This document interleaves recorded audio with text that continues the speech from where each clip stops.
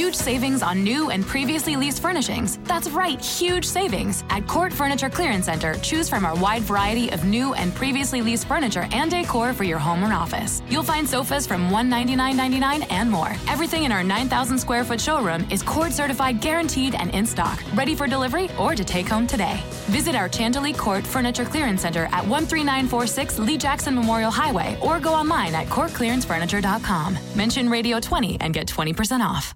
What are we going to do as a church? Our souls need to wake up.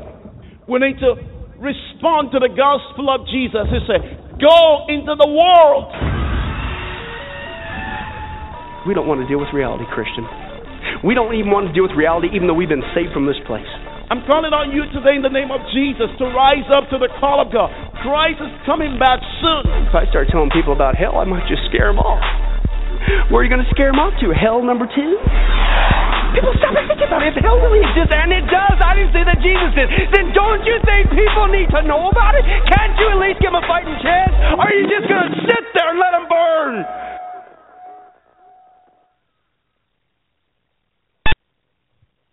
Good night, good night. This is Chris from Don't Let Them Burn. My brother Rory. Can you hear me? All right. Tonight's show is about Halloween again. Good evening, my brother. Oh, there you go. All right, how you doing? Great, how are you? Doing fine. I hope everybody's week went well and that you tuned into last week's show, or at least listened to it in the archive. So yeah, it was a very important show last week.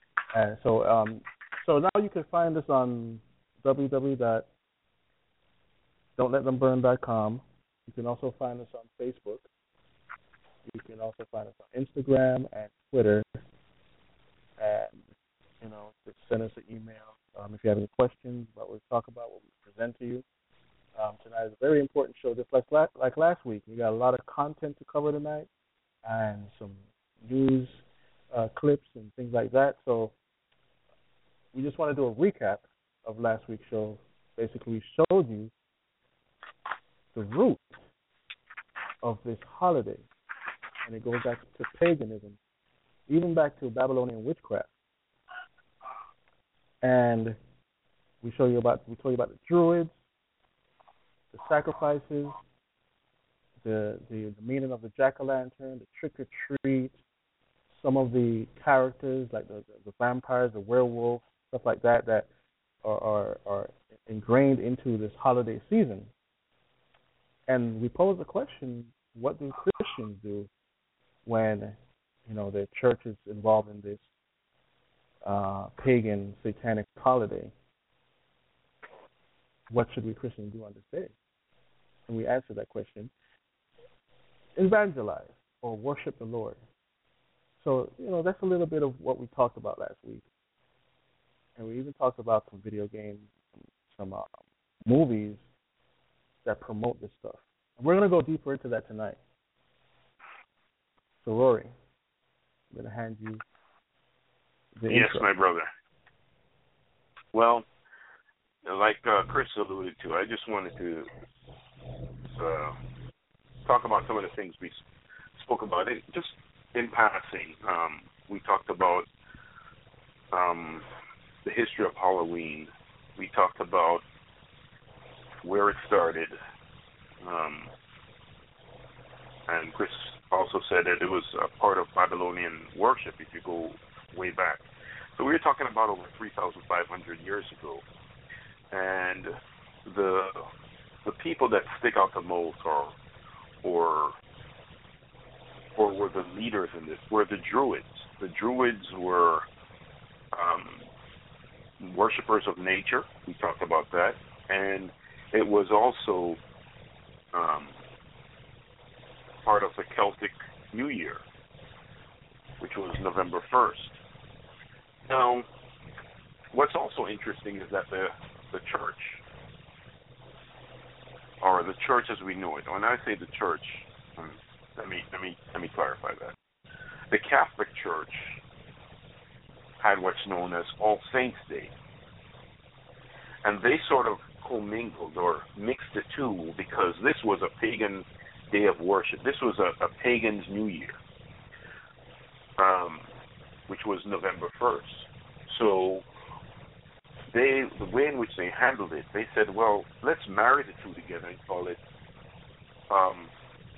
and the name also changed over time, Hallows Eve, Halloween, and we told you also this was a time where people would get together and they would do bonfires, and they would go around in their neighborhood asking for a trick, if they wanted a trick played on them, or basically a curse or a treat,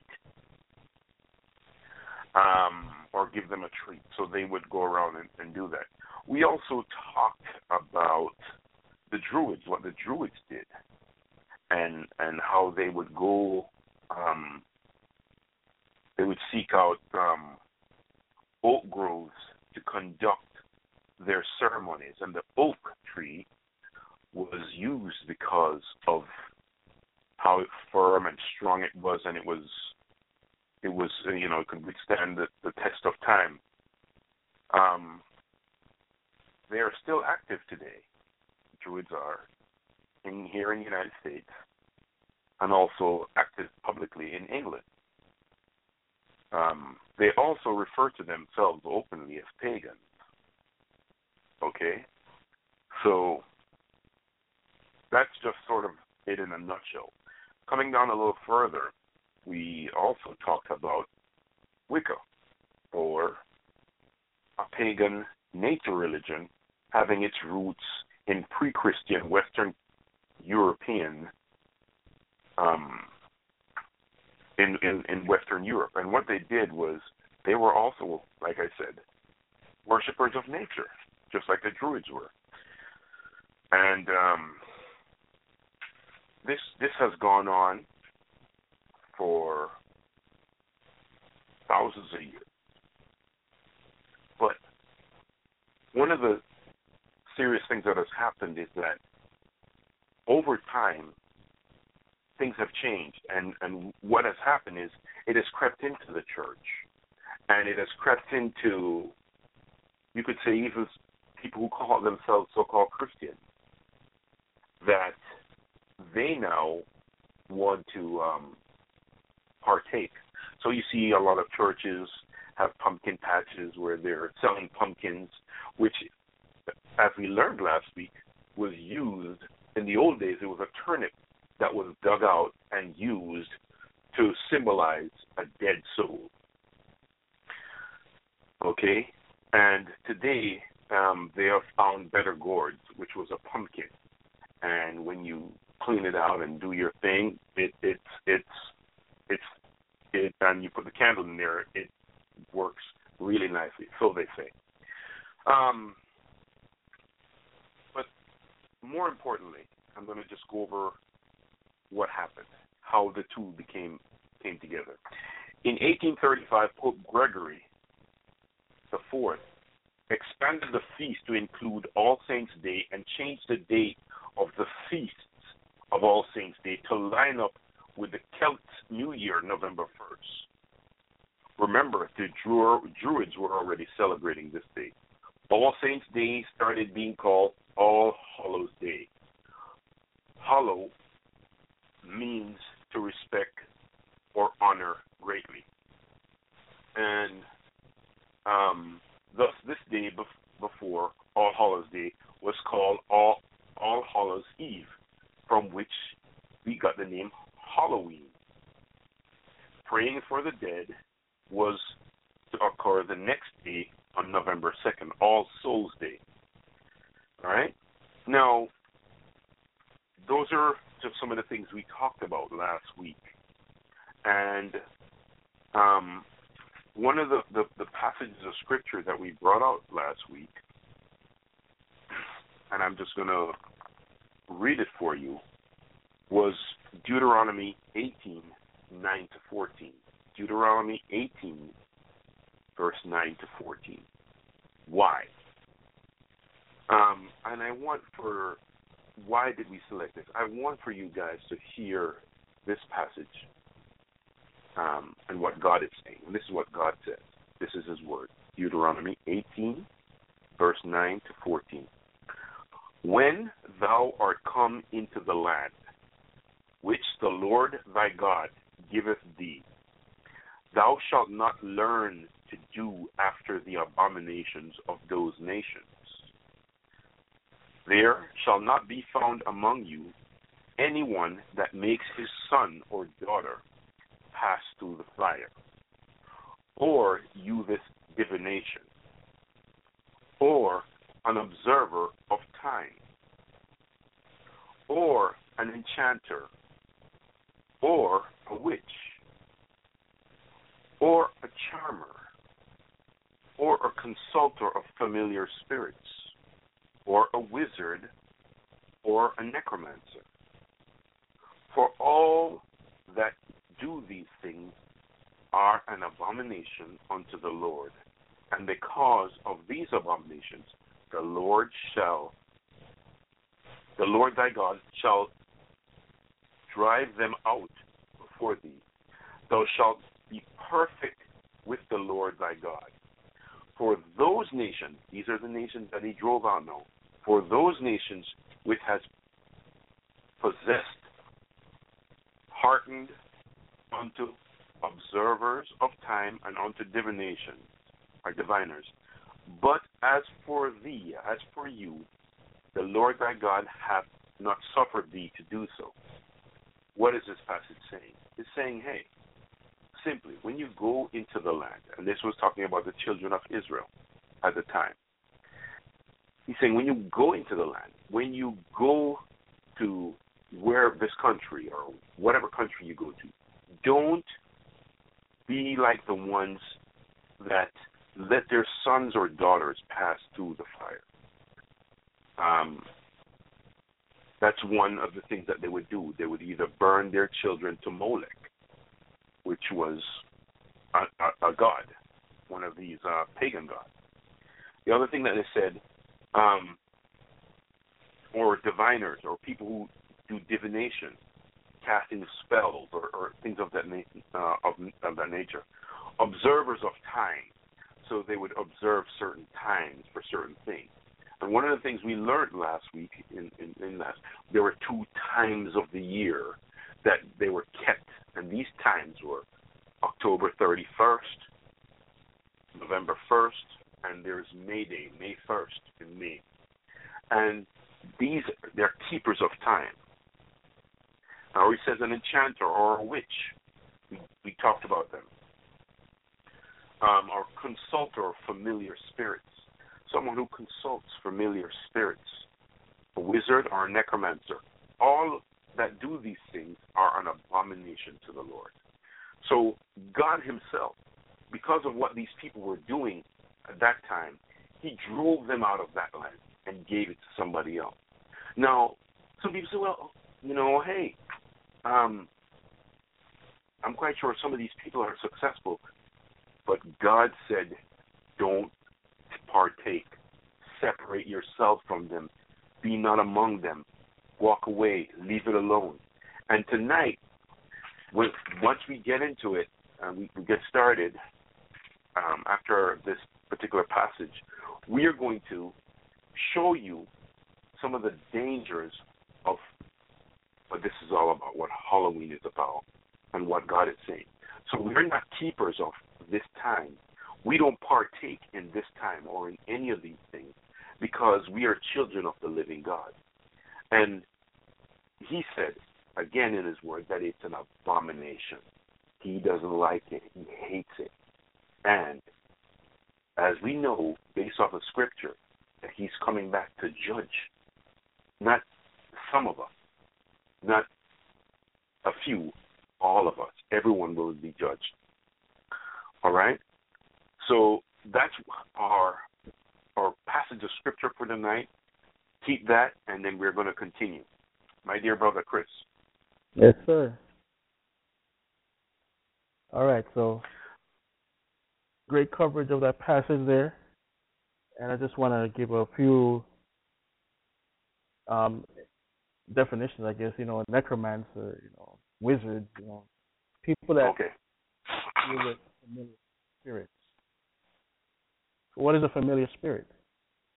A familiar spirit is basically a foul demon or something like that comes in the form of somebody you know, or maybe your mother that died, or maybe any other relative or friend, and they come in your dreams or any other, maybe right in front of you, and they propose themselves as that person, and then they want you to follow them and take their guidance. You hear that all the time on these psychic TV shows. Okay, you have wizards. We know what they do. They're just like witches. Necromancer, talk with the dead. Or so-called. They so-called talk with the dead. Diviner. These things the Lord wants us to be separate from, as my brother Rory, talked about. But here we have this demonic holiday that promotes all of this. And what does God tell us in his book? Stay away from it. But all of this negative, evil, darkness, there's another side to that where in Philippians 4:8, God tells us to the Christian, finally, brethren, whatsoever things are true, whatsoever things are honest, whatsoever things are just, whatsoever things are pure, whatsoever things are lovely, whatsoever things are good, of a good report, if there be any virtue, and if there be any praise, think on these things. So we shouldn't be gathering all this evil stuff in our minds and then going out and celebrating it like the world. Just wanted to kind of, give a further talk on that. So as we talk about this holiday, we're going to give you some things that you might not think even have to do with the holiday. But we're going to show you how these things influence it heavily. Heavily. You think about Twilight, Harry Potter, and all these things. Remember, the root of Halloween goes back to Satanism, witchcraft, paganism. You don't hear anything just in there, righteous or honest at all. But we, as sometimes what we call the church, likes to assimilate what's going on out there. So we're going to get into this. And if Rory, you want to talk about anything before we jump into the section about Hollywood, now is the time, because we got a lot to get through tonight.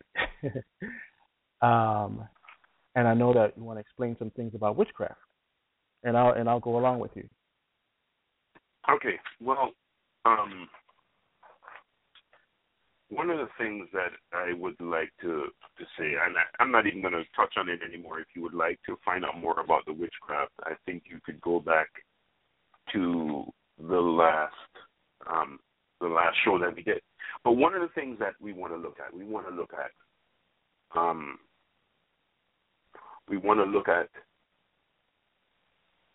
the star, so to speak, of Halloween. Who is the star? What is that person, that's the banner person, or the banner image that you see on most Halloween things?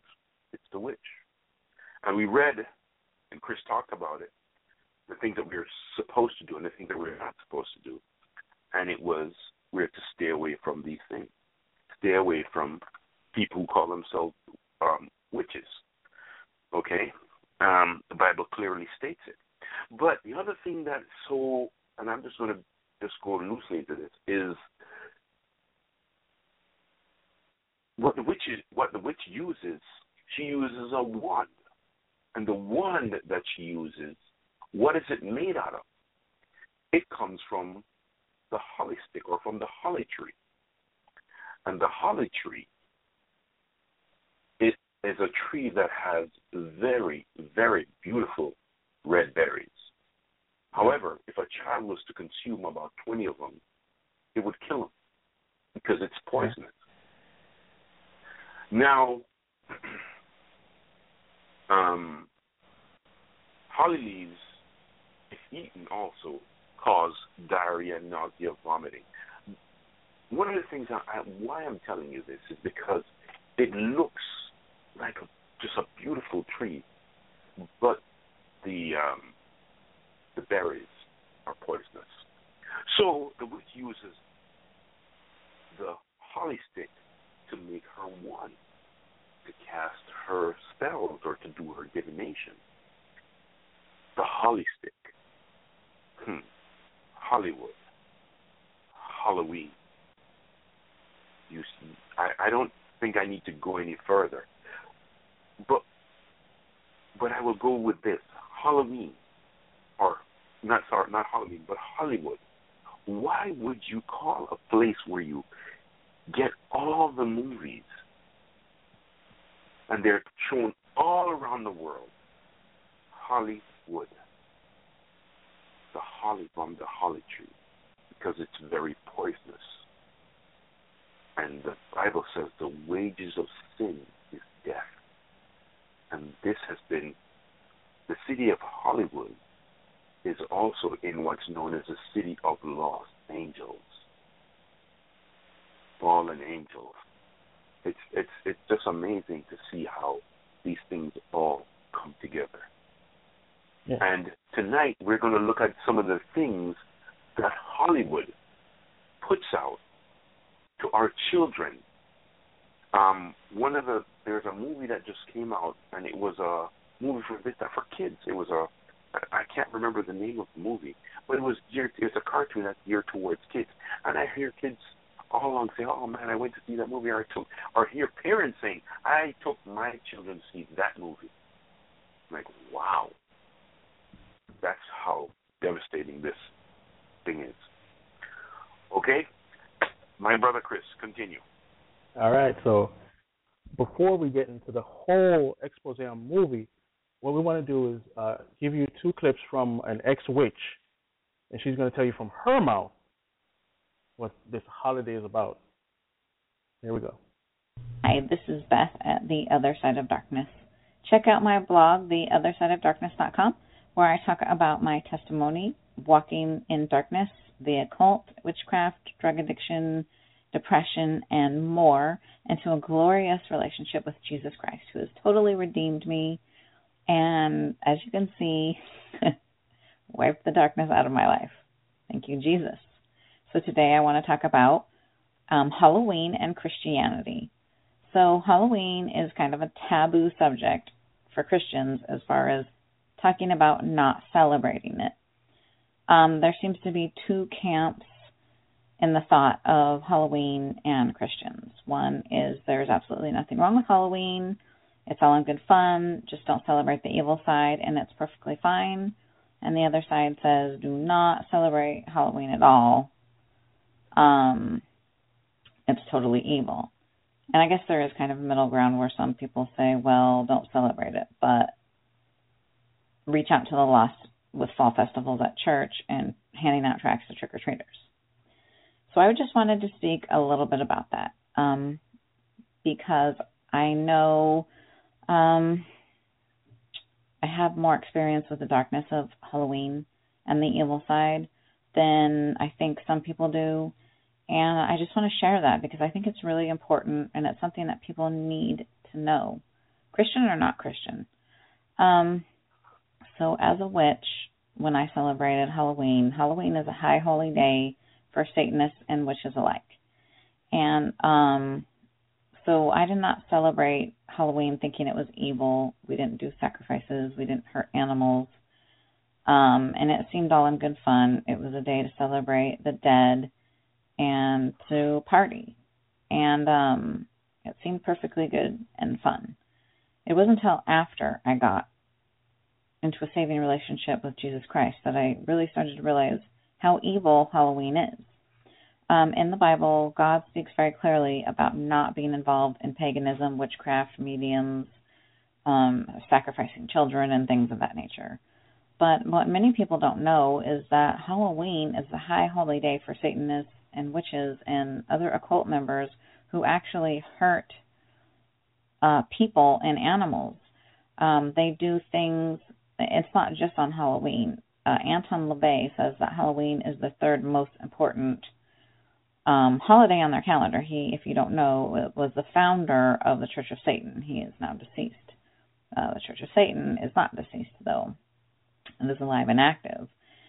And Satanists actually love the fact that Christians celebrate Halloween, because Halloween opens you up to your dark side. Now, I know a lot of Christians say that they don't celebrate the evil of Halloween, but the thing is that you really can't get away from the evil of Halloween. It is a day dedicated to Satan, evil, and death. So as I was saying, witches see Halloween not as evil, but as, celebration of the dead and partying. But Satanists and other occultists see it as a day, yes, of the dead and partying, but to them, that means human sacrifices, animal sacrifices, ritual abuse such as beatings, and also sexual abuse. So it is very real that babies are being murdered, animals are being murdered, and other people, children and adults alike, are being abused. It's the real deal. And so Halloween, Easter, and Christmas time are huge pagan holidays that they do these kinds of rituals, but Halloween is one of the more important ones. And there are many people out there right now who they come to this time of the year and it's so hard for them. Everywhere you go, just in my neighborhood stores, Halloween is everywhere. The evil is prevalent. The decorations I see, they are spiders, giant spiders, vampires, witches, ghosts, severed heads, human body parts, headstones, and things of that nature. I don't really see how you can find innocence in those decorations.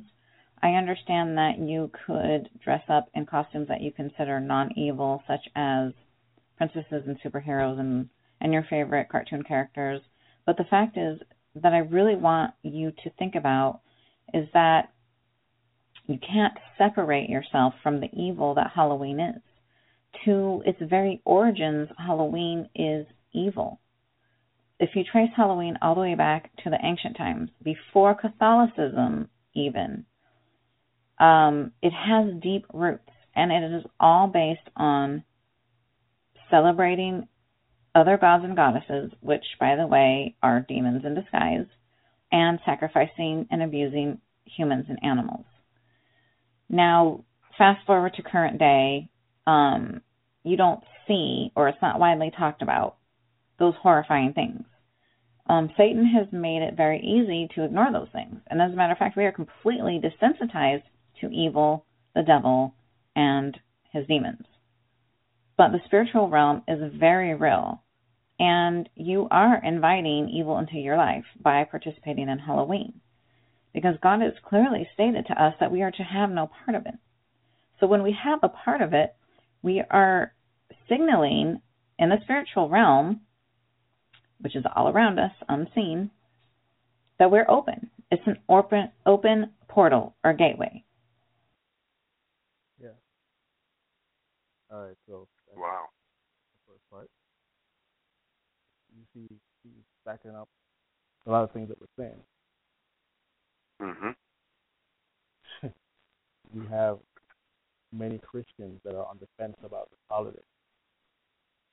Right. And you see how it's a very high pagan holiday. As you said, it's first show.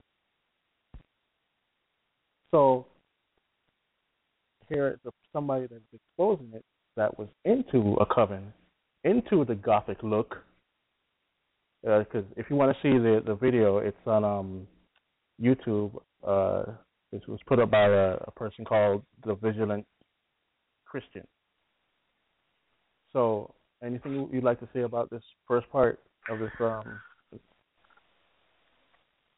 Well, all I can say, Chris, and this is not coming from us.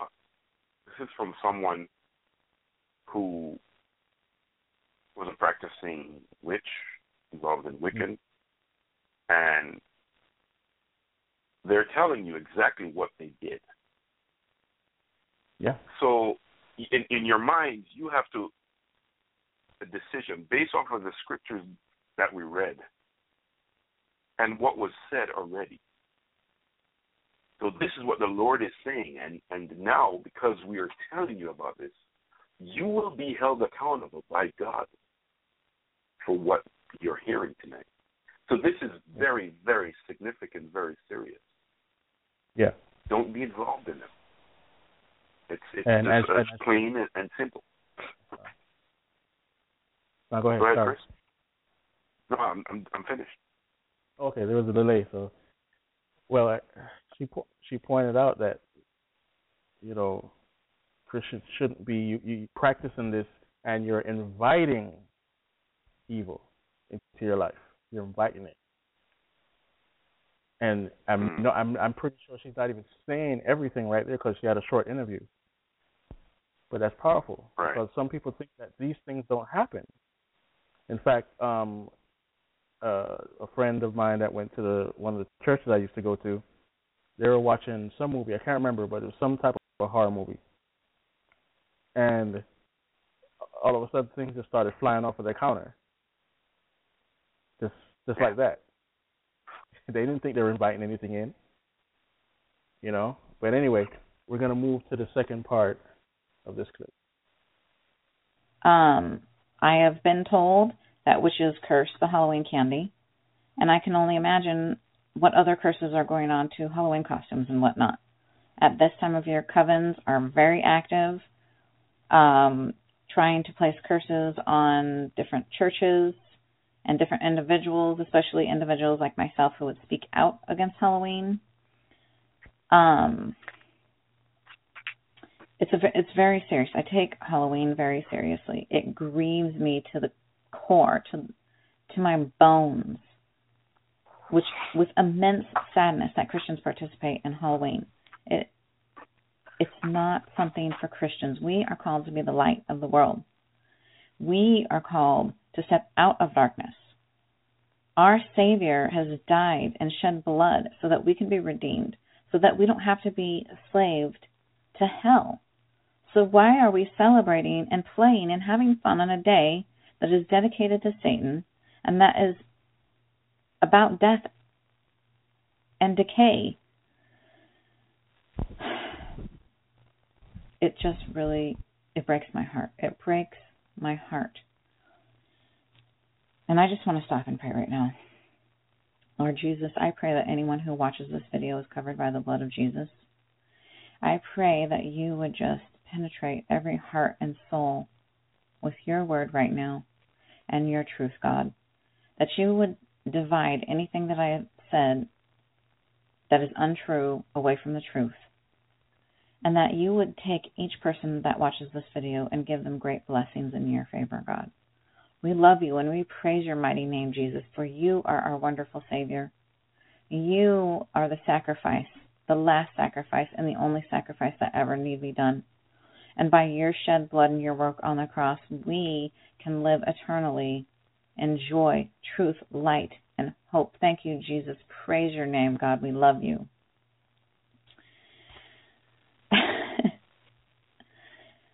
So I just want you to know that I have no condemnation for what you do or what you have done, because there is no condemnation in Christ Jesus. And Jesus does not condemn you if you have celebrated Halloween or do celebrate it now. He only asks with love, as I ask and urge, that you stop and think more about Halloween and celebrating it. Even fall festivals, I really urge you to rethink that. I've had people tell me it's fine to not celebrate Halloween. We can celebrate fall instead. Fall is great. But I have to ask you this. Why are you celebrating fall? Which other season do you have parties and celebrate? I've never heard of a spring celebration or festival, winter festival. We don't do those. Why is it you feel so called? Why is the pull to celebrate fall so strong? And it's really not just Halloween. It's a whole season where we take up celebrating. All of October, pumpkin patches, pumpkin carving, decorating our houses with leaves and ghosts and pumpkins and fall colors. And I have to ask you to think and ask yourself and pray and ask God, why is it the urge is there so strong? This is a time of year when witchcraft increases greatly. I'm not saying you should be afraid of witchcraft. I'm not saying you should fear the devil. And I'm not saying you should fear Halloween. Quite the opposite. If you've been saved by Jesus Christ, there is no fear. You, by his blood, have defeated the devil. You have the power and authority to trample on the serpent and crush him under your heel. But I ask you, can you glorify God by celebrating Halloween? I do not think so. Actually, I do think so. You can glorify God by not celebrating Halloween. And I say this to you. If you don't celebrate Halloween and you stand up for the truth of what Halloween is and spread the word, and other Christians stop celebrating Halloween, or even people who are not Christians stop celebrating Halloween just on the premise that they refuse to participate in a time where people are being murdered, think of what that would do to the devil. That would make him so mad, and I want to make him mad, because I tell you what, the devil tried to steal my joy, kill my life, and trample on me for most of my life. But look what God has done for me, and you too. So give him a black eye and step away from Halloween, away from fall festivities, and pray, and just pray. We are called to be a part or a separate from this world, to not conform, to be transformed, to be renewed, to be holy. And it is hard. It's very hard. Not because I miss out on Halloween, because I don't. I can eat candy or let my kids dress up in a costume lots of other times of the year. It doesn't have to be October or even October 31st. I could stop one day of the year and not participate in dressing up, going to parties, or eating candy. It doesn't even bother me. What bothers me is that sometimes it feels very lonely. But I've prayed and prayed, and I said, God, are you sure that we're supposed to separate ourselves from Halloween and all the activities? And time again, I continually hear, yes. All right. So that's our testimony. Well, Not a short testimony, but testimony nonetheless. So we're going to use that to segue into movies. And before I go, is there anything you would like to say about that, Rory? You want to discuss it a little bit? I just say it's a very powerful statement. We don't need to say anything more. It's said, and people need to understand the message that we were trying to convey. Just like her, at one point in time in our lives, Chris, I remember when I practiced in Halloween. Yeah. I remember when I went trick-or-treating. Do I do it now? No. Do I allow my kids to do it? No. I share with them the importance of what Halloween signifies, because I want for them to know. Like you said, all I can say, who the Son has set free, it's free indeed. Here's a young lady that had the opportunity to see the other side, the dark side, the weak side, and she came out of it and don't want any part of it, no part of it. That's very serious. Continue, my brother. So she's warning us about this holiday, and even the fall festivals. We didn't catch that. Yep. Because it's just basically another name for Halloween. The pumpkin patches, you go get the pumpkin and cards. You know what people do out there, and churches get involved with this. So anyway, now we're going to go into the movies. And why movies, you might ask? Well, movies are a big part of the Halloween celebration. It helps to promote it, helps to promote the darkness, the fear, the demonophobia. Demonophobia is basically a fear of spirits or demons. People can't go to sleep at night because they just watched a scary film, and things move. They hear the wind blow, and it's got to be something. So where did this fear come from? Because you open yourself up to an idea or visuals, pictures, sounds that amplified something that you probably didn't think about before.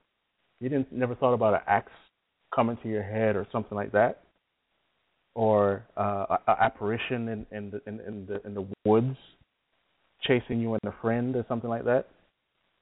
But these ideas have been placed in your mind through the machine of Hollywood and other industries. So, as Rory stated before about the holly tree, this is where Hollywood gets its name from. It's a holly wood, holly tree, and witches use this as the piece of wood to make their so-called magic wand. So Hollywood is basically casting a spell, if you will, on society. Now, Hollywood movie marathons are the big thing nowadays because usually we in the 80s, we would 90s too, when these video rental stores are still open, we would go and we'd rent 10 movies and watch them through the night, and that would be your marathon, whether it be action movies, scary movies, whatever. Well, on Halloween night, this is a big thing. We sit down and get scared, movie after movie after movie after movie. So now we're going to go into some of these movies and what they mean, and what the effects are on certain people in our populace. So, horror films have been around for a long time. Yeah. But they weren't as popular as they are today. And, so sometimes when you go to some of these video stores, you would have to go into the hidden section right before you get to the pornography section. That's where the horror movies would be, because they didn't want kids to come in and see that type of stuff, rent these movies. So some of the more famous movies would be Friday the 13th, Nightmare on Elm Street, The Exorcist, things of that nature. So what have these movies had effect on people? As we stated before, fear, demonophobia, and things have, like curses, have been found to be a part of this whole genre. And here's one. You might not have seen this. This came out in 2011, but it says, the film at the reportedly haunted hotel, the Yankee Peddler Inn in Torrington, Connecticut, the innkeeper's director, Ty West, was skeptical about the strange occurrences during the making of this movie. Still, creepy stories from the set became the focus in the press. From the interview with West, and this is from the interview here, quote, I'm a skeptic, so I don't really buy it, but I've definitely seen doors close by themselves. I've seen a TV turn off and on by itself. Lights would always burn out in my room. Everyone on the crew had very vivid dreams every night, which is really strange. The story that most intrigued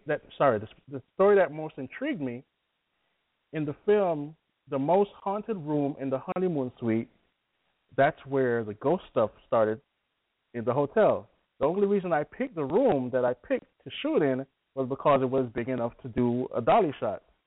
No more thought went into it other than pure technical reasons. So when we're finishing the movie, I find out that the most haunted room in real life is the room I picked to be the haunted room in the movie. It could be a coincidence. It's weird that it happened that way. Star Sarah Paxton would wake up in the middle of the night thinking someone was in the room with her. Everyone has stories, but I was too busy saying, let's shoot the film. We have 17 days.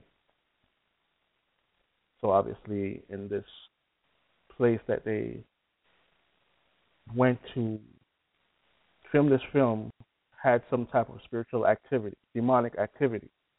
But as he said, they didn't buy into it. So, Roy, you could comment on that. Well, the only thing I would say is that, like you said, they're not coincidence. These things don't just happen.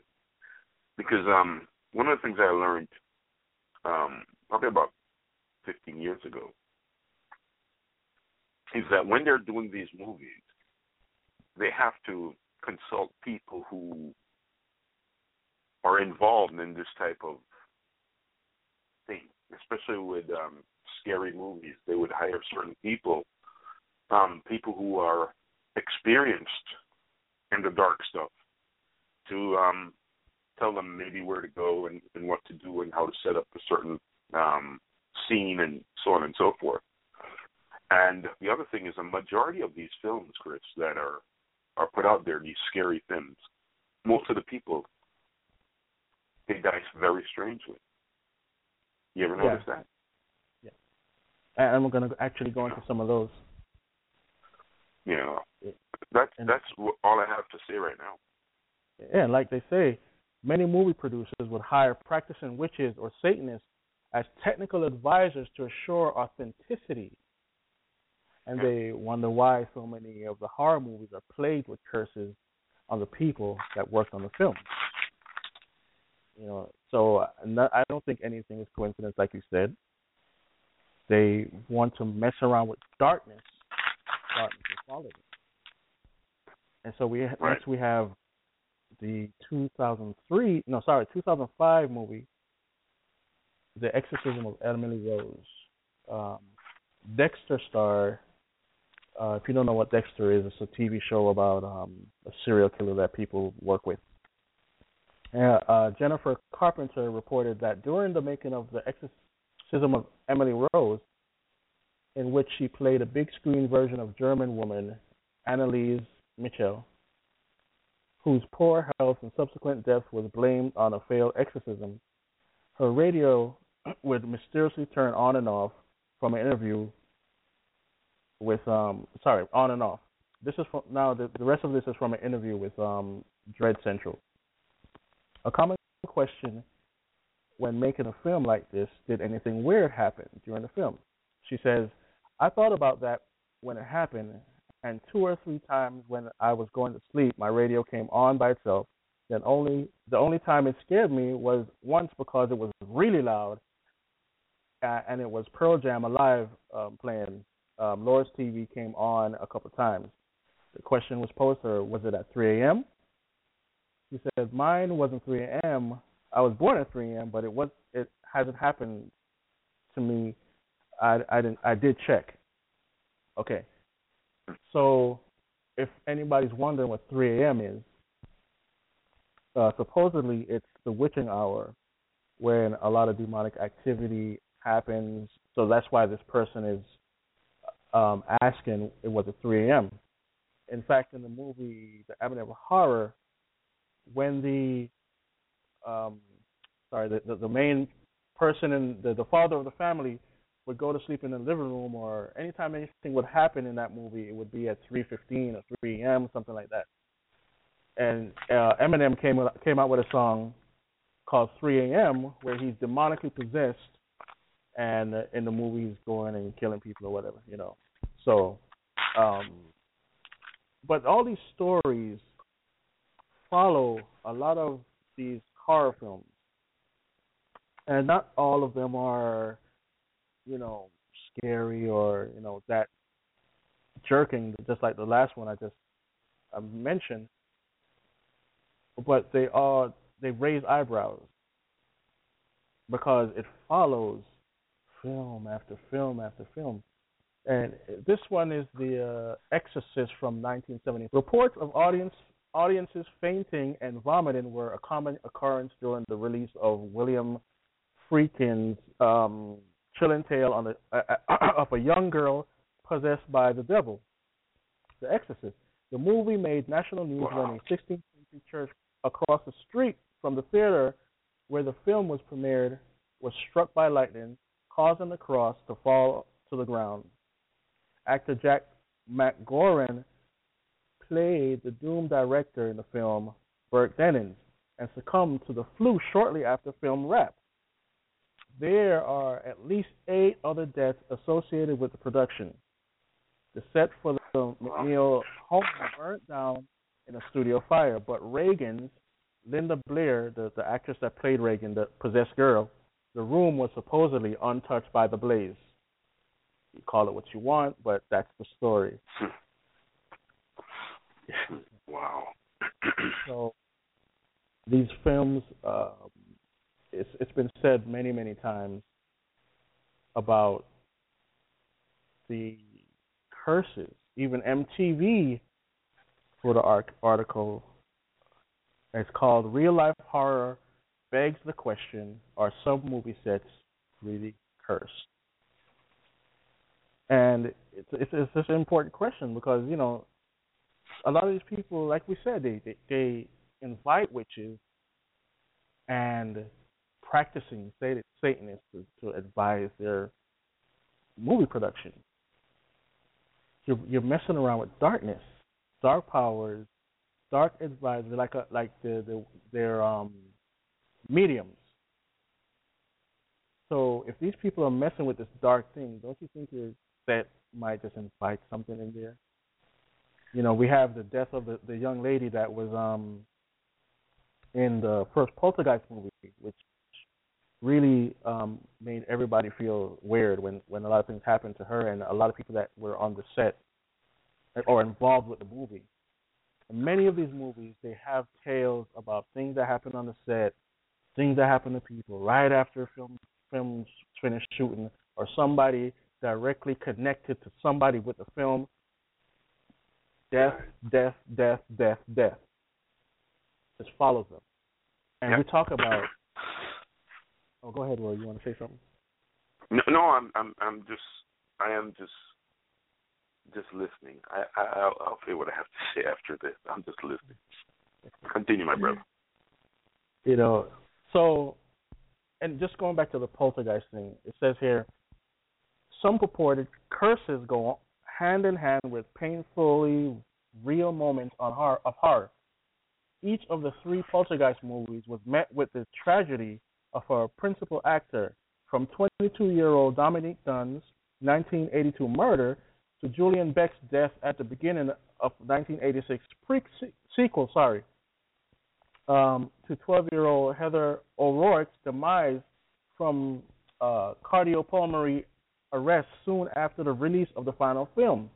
Just before filming began on the 2005 remake of Amityville Horror, the body of a dead fisherman washed up on the shore of the set 4 weeks before the film's premiere. The real-life inspiration for Ryan Reynolds' tormented patriarch dropped dead. So, wow. You know, this is secular news. This is not like a Christian in this and saying this and saying. This is secular news. They're backing up what we're saying. You know, exactly. So, exactly, Chris. It has nothing to do with us per se. Nothing at all. These are what people have written, things that they've actually seen or actually heard about that have happened on set, and that's the only reason why they're talking about it. That's it. And here's something that's interesting, just to go in the article again. Remember I mentioned 3 o'clock, 3:15, Amityville Horror. Okay, so this actor Ryan Reynolds was the star of the remake. I think it was in 2005. Yeah, 2005. So it says here, when real tragedies occur, the surviving stars do their best to keep their comments respectful. But when the creepiness stops, just short of ending someone's life, Hollywood's PR machine acts like it has hit the jackpot. Here's a quote. It says, when we were putting together the press tour for Amityville, Ryan Reynolds and the other stars kept bringing up everything from the real-life death that surrounded the shoot to the fact that Ryan Reynolds kept waking up in the middle of the night around the same time that the character did, said one of the film's publicists. It's some creepy stuff, but to those of us behind the scenes of horror movies, it helps us to help fans believe that such supernatural things can occur. You see, there's a big divide when it comes to people believing in the spiritual realm, believing that demonic attacks happen, believing that haunted houses or evil spirits rest in certain domains. It's a real, because when you go to Africa, I will say this, Chris. When people, like you said, when people open themselves, they're literally going and open themselves for these things to come in. That's what happens. You open yourself. How do you open yourself? You open yourself by being a part of the set. You open yourself by going to the movies. You open yourself by playing these games. That's how you open yourself. And you allow demons to come in based off of the things that you do. Right. That's what happens. Right. And just to finish my thought, when you go to Africa and the Amazon and these places that are not so developed, as we would call it, they don't bat an eye when it comes to this type of subject. It's nothing to them. They talk about it openly. So, and it's a part of their culture. Yeah, it's a part of their culture. When we talk about all these things, witchcraft and the occult and how far it goes back, it only seems like it's back there, but it's right here, right now. That's why we have neo-paganism. That's why we have Wicca. That's why we have practicing people that worship Thor and Odin and all these. It's here. But in the developed world, Hollywood makes it look like fantasy. But here, they say they do that in the promotion machine to make fans believe that supernatural things can occur. And they do. So this is a big part of Halloween. You talk about the Saw series. Every Halloween, until the movie series stopped, this Saw series would come out, and the whole series is about torture. Different ways to escalate the torture on every movie. And then they have this sideline storyline going on. But that's basically what it is. And remember what we said last week, that a lot of these horror movies are just like a big sacrifice, because they usually involving teens, kids, young adults that have no common sense. Go into the woods, trip, fall, and the guy does whatever he does to them, So, and also, Chris, sorry, my brother, and also, they also fantasize about these, or not fantasize, but they encapsulate real crime. That's what these movies have done. They put on real crimes. Right, correct. And we're going to get into that in a second. And then we have Paranormal Activity. And I watched maybe about 3 of them just to do some research.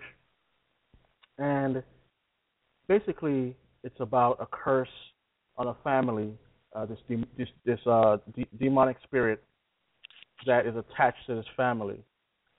But the things that they depict in the movie are what you hear about in demonic attacks. Getting dragged out the bed, dragged down the stairs, knives getting thrown at you, just things like that, So they take these things and make them your entertainment. Now remember, entertainment is something that helps to detain you for the message to come in, whether the message is good or bad.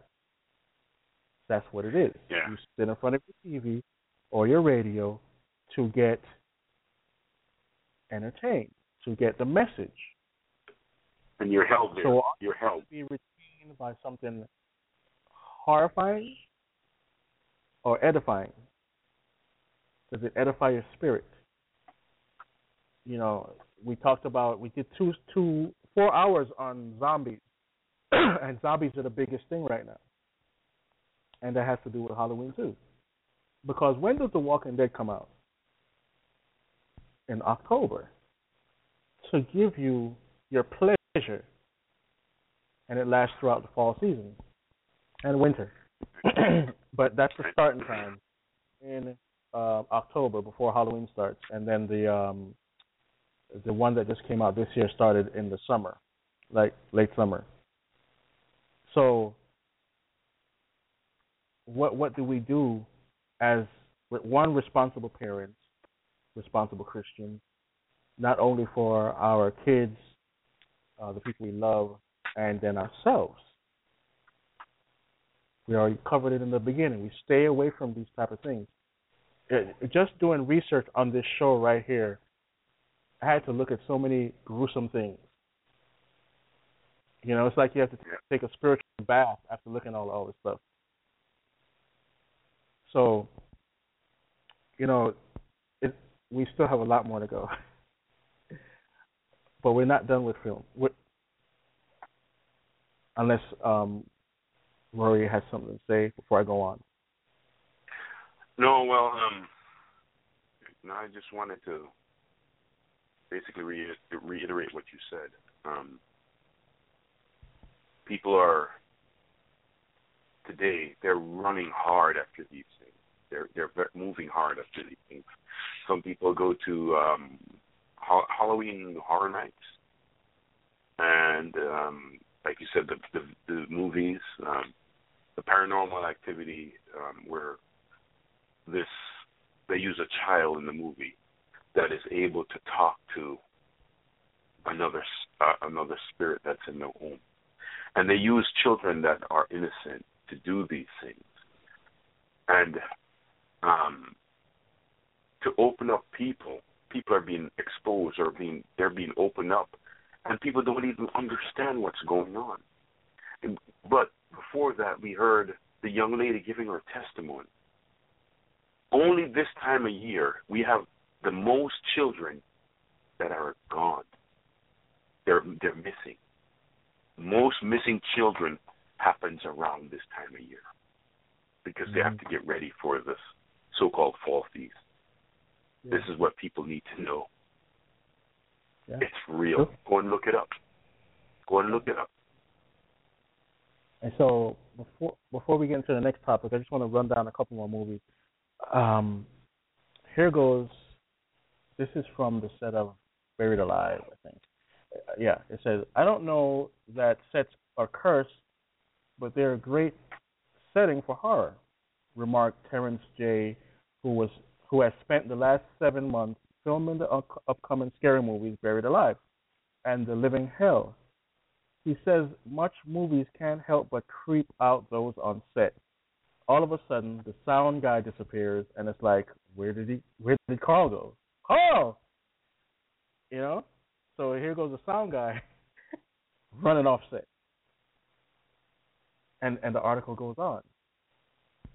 It says here, certain places where you shoot, I think the spirits can get really angry, Jay added. There has got to be ghosts walking around, and they definitely get picked up on the video equipment, the sound gear, the microphone, stuff like that. Shooting scary movies probably, I can't use the word he used, makes the spirits mad.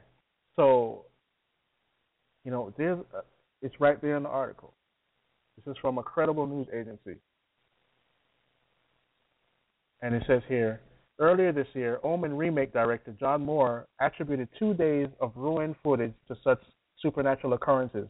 telling reporter that a malfunctioning remote control camera kept registering error 666, a message that repairmen insisted did not exist. I mean, I can go on and on. You know?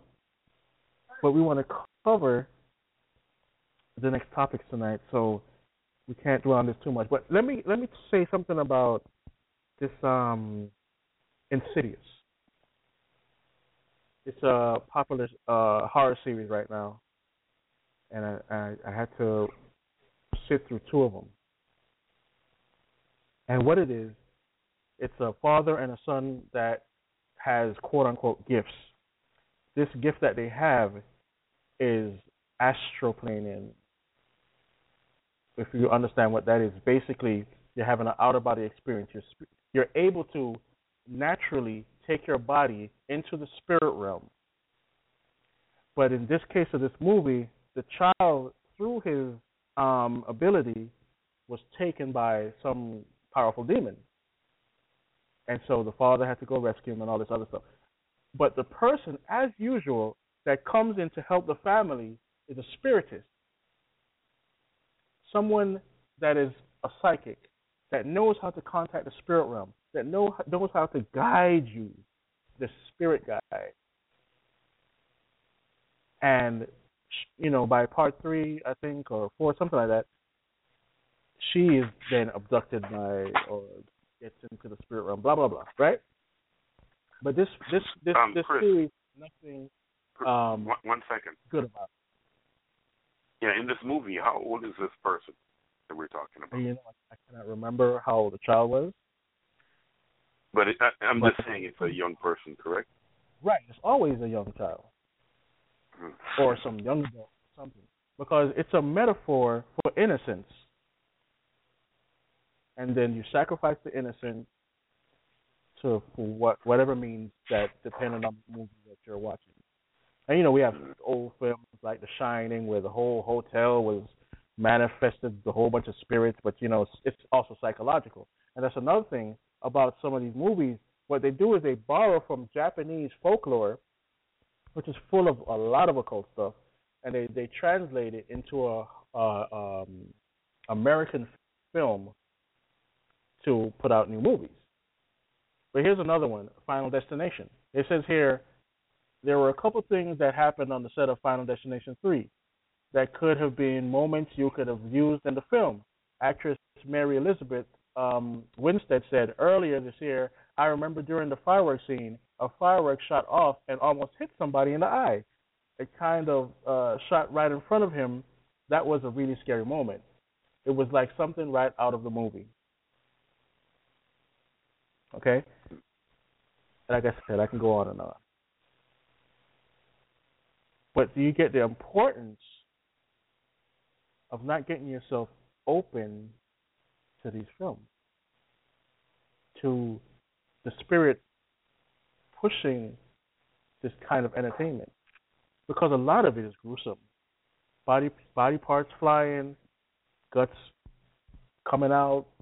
Some stuff I can't even say because it's just too gross, you know? But that's the basis of a lot of these movies. And fair. I know people that love to watch these type of things, and they serve in a church.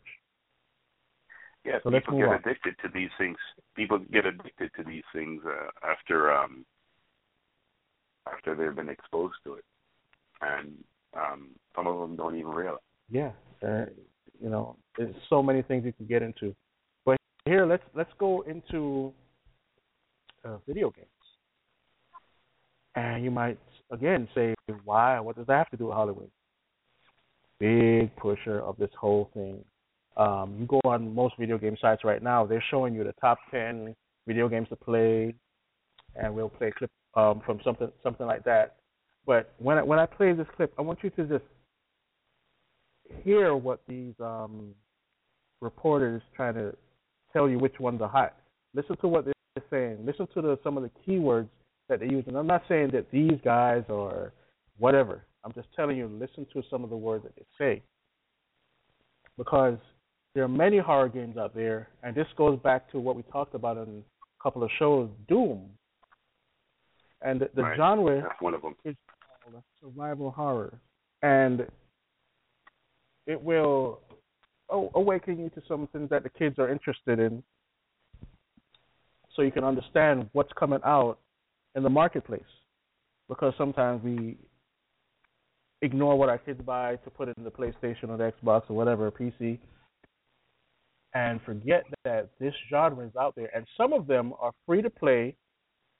They could download it right to their computer, and you will never know unless you walk in and see them playing these crazy games. And we're going to get into something or their phones. Or their phones. Huh? Or their phones. Oh, or the phone, yeah, exactly. So let's play this one clip. This is 13 horror games to play in 2015. And it's important that you hear the type of games and what's in them. All right.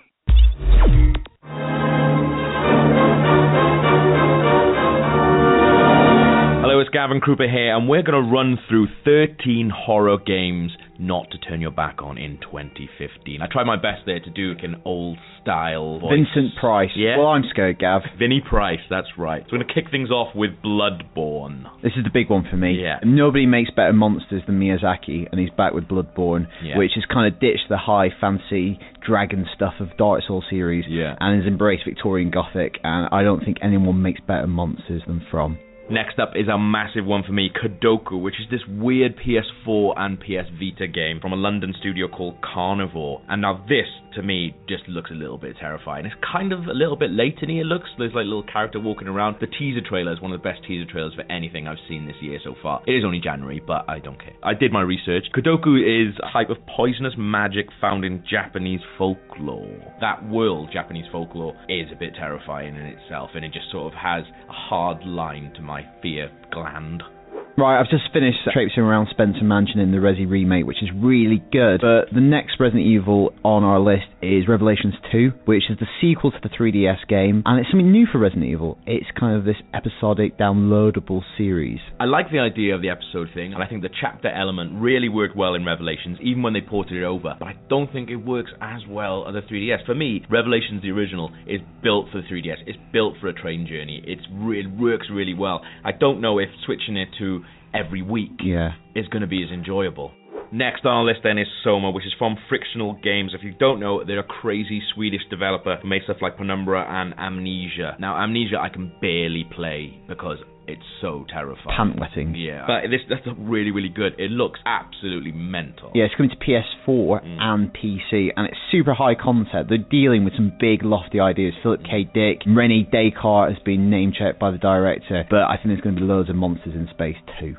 Now, we've played Until Dawn, the two of us. Not very much of it, because not very much of it was playable. We took control of Hayden Panettiere and were sort of set upon by this Saw-type clown guy. And it really draws upon your fears. And also, there's 8 characters, but if one dies, that's it, they're out of the game. Yeah, it's all about the idea of consequence. So over the course of the night, all 8 characters can live, or they can die. And I'm thinking it might end up being a really cool party game. Not like Mario Party, a little bit different. And every time a character dies, you pass on the controller to the next person, and it's up to them. Sticking with the slashers, it was announced recently that there's going to be a Friday the 13th video game. Now, very little is known about this. I think it's just a title screen. That's all we've got. It sounds like it's going to be quite cool. So the idea is like asymmetrical. You can either be Jason Voorhees, or you can take the role of the sort of teenager that he goes after, and you just have to band together, sort of like Evolve, I guess, to take on Jason. I like that idea, and it's done almost exactly the same in another game that we don't know if it's coming out in 2015, but we wanted to mention it anyway because it looks so good and it has a really, really good trailer. And that's Summer Camp, and that's got Tom Savini, who does a lot of the sort of practical effects. Yeah, he worked on Dawn of the Dead, the Romero film, and lots of other kind of gore movies of the 80s. That's right, and it's also got Harry Manfredini, who did the original score for Friday the 13th. He's on board as well.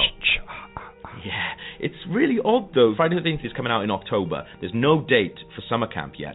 They seem like very similar games. There's another team thing where you either the killer or the sort of survivors. It's a very similar thing, and even on Summer Camp's website, they quote Friday the 13th all the time, saying this is a love letter to Friday the 13th. Yeah, well, there's a Friday the 13th reboot movie coming this year, but I think Summer Camp is the one made by people who really love this stuff. It's not a cash-in, and it's coming to Xbox One and PS4, and I really hope it's coming out this year. Okay, something a little bit different from the other games so far. Darkwood is already on Steam Early Access. It's a top-down, procedurally generated survival horror game. Obviously, a lot of survival horror games in the last few years, things like The Forest and so on. But this has this really creepy atmosphere. They use the fog of war really well to make it feel creepy. You don't know where you're going. And the game is full of just like crazy people who come out and attack you from the forest, which is a little bit unsettling. Next up is our only Wii U showing in the horror genre, and that's Fatal Frame 5, which has been out for a while in Japan, but we're hoping that it's going to get a 2015 release, because it surely has got to be ready. It's just rewriting some dialogue from Japanese to English, right? Easy. Exactly. I love the fact that in the Fatal Frame games, you have to use this camera, and it's a really harsh device sometimes, because you sort of lifted up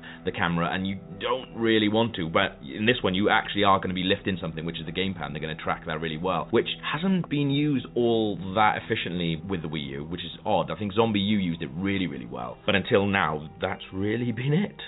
So The Order, 1886, is it a horror game, Gav? While it's third-person cover-based shooter and they're not particularly scary, it's definitely wrapping itself in the stuff of the horror genre. You've got werewolves, the occult, lots of gothic London crammed in there. And the E3 demo this year in which Galahad fights this kind of ferocious werewolf in an abandoned London hospital, that's pretty scary.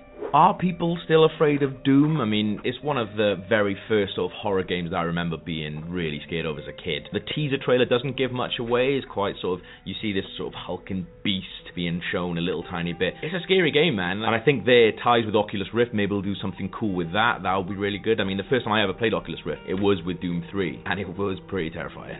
Outlast. I think a lot of people have played it now. It's come to next-gen consoles, and it's pretty scary. And the team, Red Barrel's comprised of lots of people who used to work at Ubisoft, aren't yet done with horror. Philippe Moran, the studio co-founder, has said that the sequel is going to take a very kind of almost true detective approach. So new setting, new characters, new themes. So while we might be leaving the asylum behind, probably not the scares. Okay, so there's a lot of survival games. H1Z1 is Sony's take on it. It's coming to PS4 and PC. I think you can get early access on it right now. It's not super original. DayZ did a lot of this stuff, but it's got a lot of interesting ideas, particularly when it comes to crafting. It's all about taking advantage of your environment, and being on PS4 probably brings it to a new audience. Now, we don't actually know that much about her story. All we've had is a really, really short teaser trailer which shows a lady being interviewed by the police, and it's really sort of weird, and it's like this sort of VHS feeling to it. It feels really unsettling, and it's written by the guy who did Silent Hill Shattered Memories, which is an odd Silent Hill game which really deals with atmosphere really well, and I think if he can sort of match some of that in a really odd, almost serial type story, I think it's going to be a good one. So those are the horror games that we're going to be playing in 2015. Did we miss any out? Let us know in the comments below. And for all your horror games, stay right here on IGN. Alright, so there you have a countdown of games. So did you catch any of the buzzwords? Gothic, occult, things of that nature. Yeah, one of the other things that came out was that most of these games come out about this time of year. Well, yeah. Well, just like the movie marathons, they're going to have gaming marathons. So and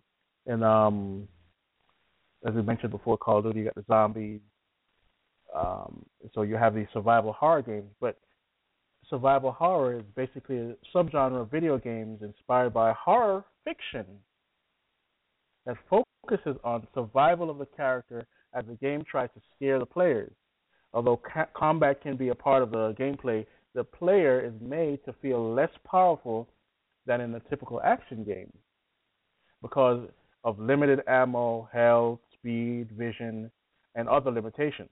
The player is also challenged to find items and unlock things just to basically solve a puzzle. Games make use of strong horror themes, and the player is often challenged to navigate dark mazes like environments, sort of like Doom, and react to unexpected attacks from enemies. Same thing in a horror movie. So the games mimic movie, but put you in a more immersive environment, because you're put into a fantasy role, and most of them are first-person shooters. That's where you have the hand, you just see the two hands holding the gun or whatever. That's a first-person shooter. And they take a lot of their fiction just like the movies from the Eastern horror filmmakers and video game makers. Just like they said in the beginning of the clip, they were talking about a Japanese filmmaker. Video game maker.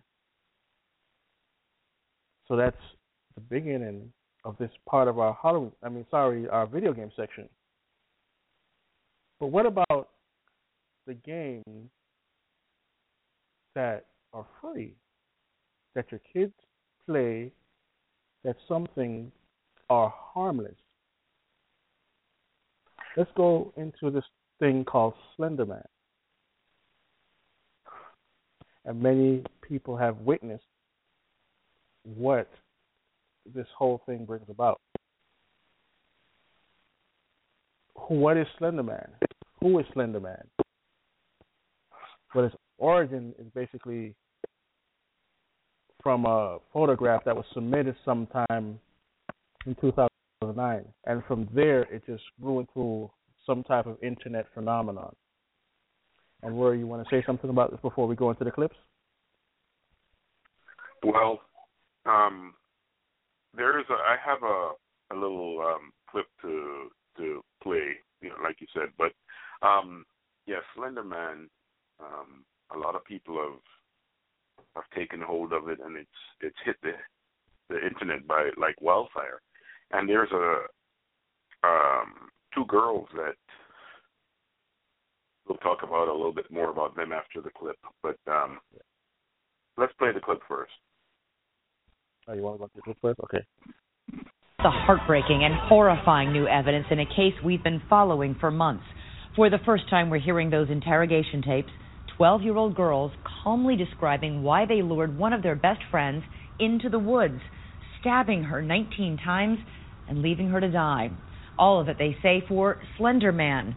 And David, you spent a lot of time with that little survivor. We've been following this journey, as you know, Elizabeth, a brave journey, and no one could have imagined what we would hear in these interrogations revealed in court just this week. A country, a community now reliving the horror, stunned that those two girls could explain in such a matter-of-fact way why they did this. Tonight, like much of this country, it is a snowy and frigid Friday night in one American town, Waukesha, Wisconsin, where this evening an entire community is stunned all over again after hearing this week for the first time from two girls their own voices about the night they allegedly lured their friend into the woods and repeatedly stabbed her, police say, leaving her to die. She handed me the knife and told me to stab her. 2020 has been following the case every step of the way. It's a horror story that began more than 8 months ago. A mother and father, like so many parents across this country, sending their daughter on a sleepover. At the time, Peyton Leitner was just 12, and her parents knew her friend well, Morgan Geyser and another 12-year-old, all of them celebrating Morgan's birthday. Why would this night be any different? But it was. On Saturday, May 31st, 2014, a 12-year-old girl was stabbed. Tonight, the explosive new interrogation tape just released. As we take you back inside a case that horrified parents across this country. Two 12-year-old girls charged with viciously attacking their friend. They stabbed their friend 19 times. Those girls, the suspects, in their own words, in the hours after they were taken into custody. It is the first time we hear from Morgan Geyser talking about her friend Peyton, who they left in the woods. It was my only friend for a long time because... Why would you hurt your only friend? It was necessary. And for the first time, we also hear from Anissa Wire, too. Her face blurred, the judge releasing this footage with the requirement not to show their faces during the interrogation. I said, I'm scared. I was told that if I didn't do something, my family would be in danger. Her family in danger? Who and what were those girls so scared of? We explore that right here tonight. While parents everywhere might be saying, not my child, tonight you're about to hear how all of this began as an ordinary slumber party. 3 girls and someone else. An unknown figure getting into that party too. A fictional character from the internet named Slender Man, who so many parents had never even heard of. We have spent months in that town and have documented one family's journey. 2 parents helping their daughter recover. She was forced to go into the woods. Into the woods. From the hero who found her at the edge of the woods. She was laying right here. The doctors who saw how close to death she came. The knife cut through the tissue. And the school where Peyton has now returned. One family's stunning journey about to play out tonight right before your eyes. And just this week, two parents who heard for the first time from the friends who police say attacked their daughter. It was a Friday night, right? It was a Friday night. Their daughter Peyton had been looking forward to it for weeks. You remember how excited she was that Friday afternoon. Oh my gosh, she was so excited. And had she gone on sleepovers before? Oh yeah. Mm-hmm. And this was just her best friend's birthday party. Another Friday night. So she was going to go roller skating, have some pizza, and spend the night at her best friend's house. Yeah. They were probably going to watch a movie. And so you thought this. And play American Girl. Peyton brought her American Girl doll with her. She brought her American Girl. But Peyton would not come home the next morning. Do you think Peyton had any idea? No.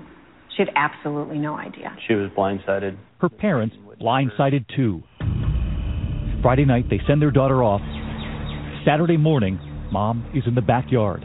Joe was at work. I heard the doorbell ring and the dog bark. And it was a Saturday morning at like 9:30, 9:45. And around the side of the house, up over the deck, came a uniformed officer. The first thing that goes through my mind is, so something has happened to somebody that I love. Because that's the only reason a uniformed officer and a detective comes to your house on a Saturday morning. Yeah, that's part of it right there.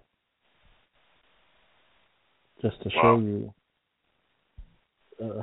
part of this whole, and there's more. We're going to play more. Wow,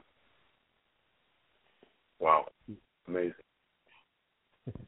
Yeah, see, a lot of parents haven't heard about this game, and they don't know firsthand what it is. What surrounds this character, Slenderman, a tall, dark figure with a mask on his head or whatever that is, totally white, supposed to run through the woods in the video game and shine a light on him if he appears. Anyway, these two kids apparently followed, worshipped, and plotted out this whole thing. But do you realize, parents, that there's more out there than just this?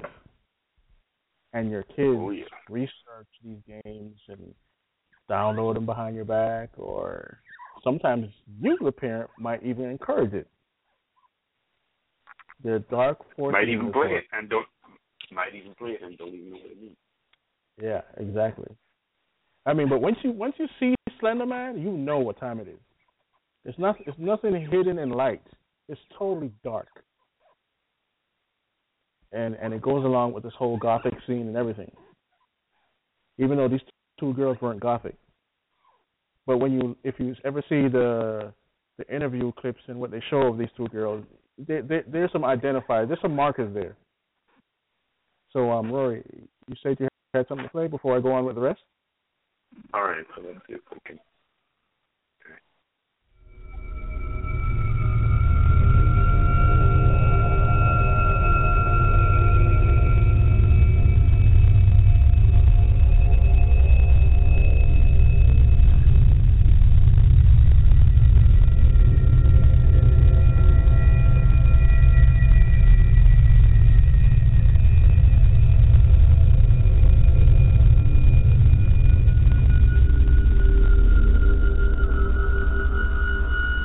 The accounts of a certain particular entity are some of the most disturbing reports one could ever examine.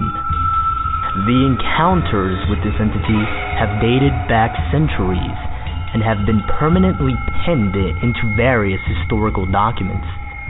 Each culture or area that encountered this being had its own name for it.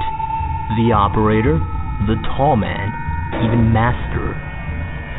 Today, it is most commonly known as Slender Man. In recent years, it's actually been a phenomenon that's been taking off, and it's been pretty viral. It's even gotten to the point where the legend has its own video game being developed for it. However, Its presence in history is certainly undeniable. There are many recorded accounts documenting encounters with this entity. One such disturbing account, stemming from a German journal dating as early as 1702, writes, "My child, my Lars, he is gone, taken from his bed. The only thing that we found was a scrap of black clothing. It feels like cotton, but it is softer, thicker. Lars came into my bedroom yesterday screaming at the top of his lungs that the angel is outside. I asked him what he was talking about, and he told me some nonsense fairy story about the tall one. He said he went into the groves by our village and found one of my cows dead, hanging from a tree. I thought nothing of it at first, but now he is gone. We must find Lars." Wow. All right. Wow. Yeah. So you see, this thing goes back a very long time. And you know, it's interesting is that the movie that came out a long time ago called Phantasm had a guy in there called the Tall Man, and all you have to do is put a mask on him, and he's Slender Man. The guy that would go through portals and no one could kill him and all this stuff. But anyway, just moving on with this, because this is going to be our longest segment for the night as far as clips goes. But it's important that you understand this whole phenomenon and how these two girls stabbed their friend up. They were best friends. You talk about a sleepover, and you would think that this is just a girl that she met and the parents made a mistake and made a sleepover. Nah, that's not even the issue. They knew each other well. So I'm going to play clip 2 of this interview.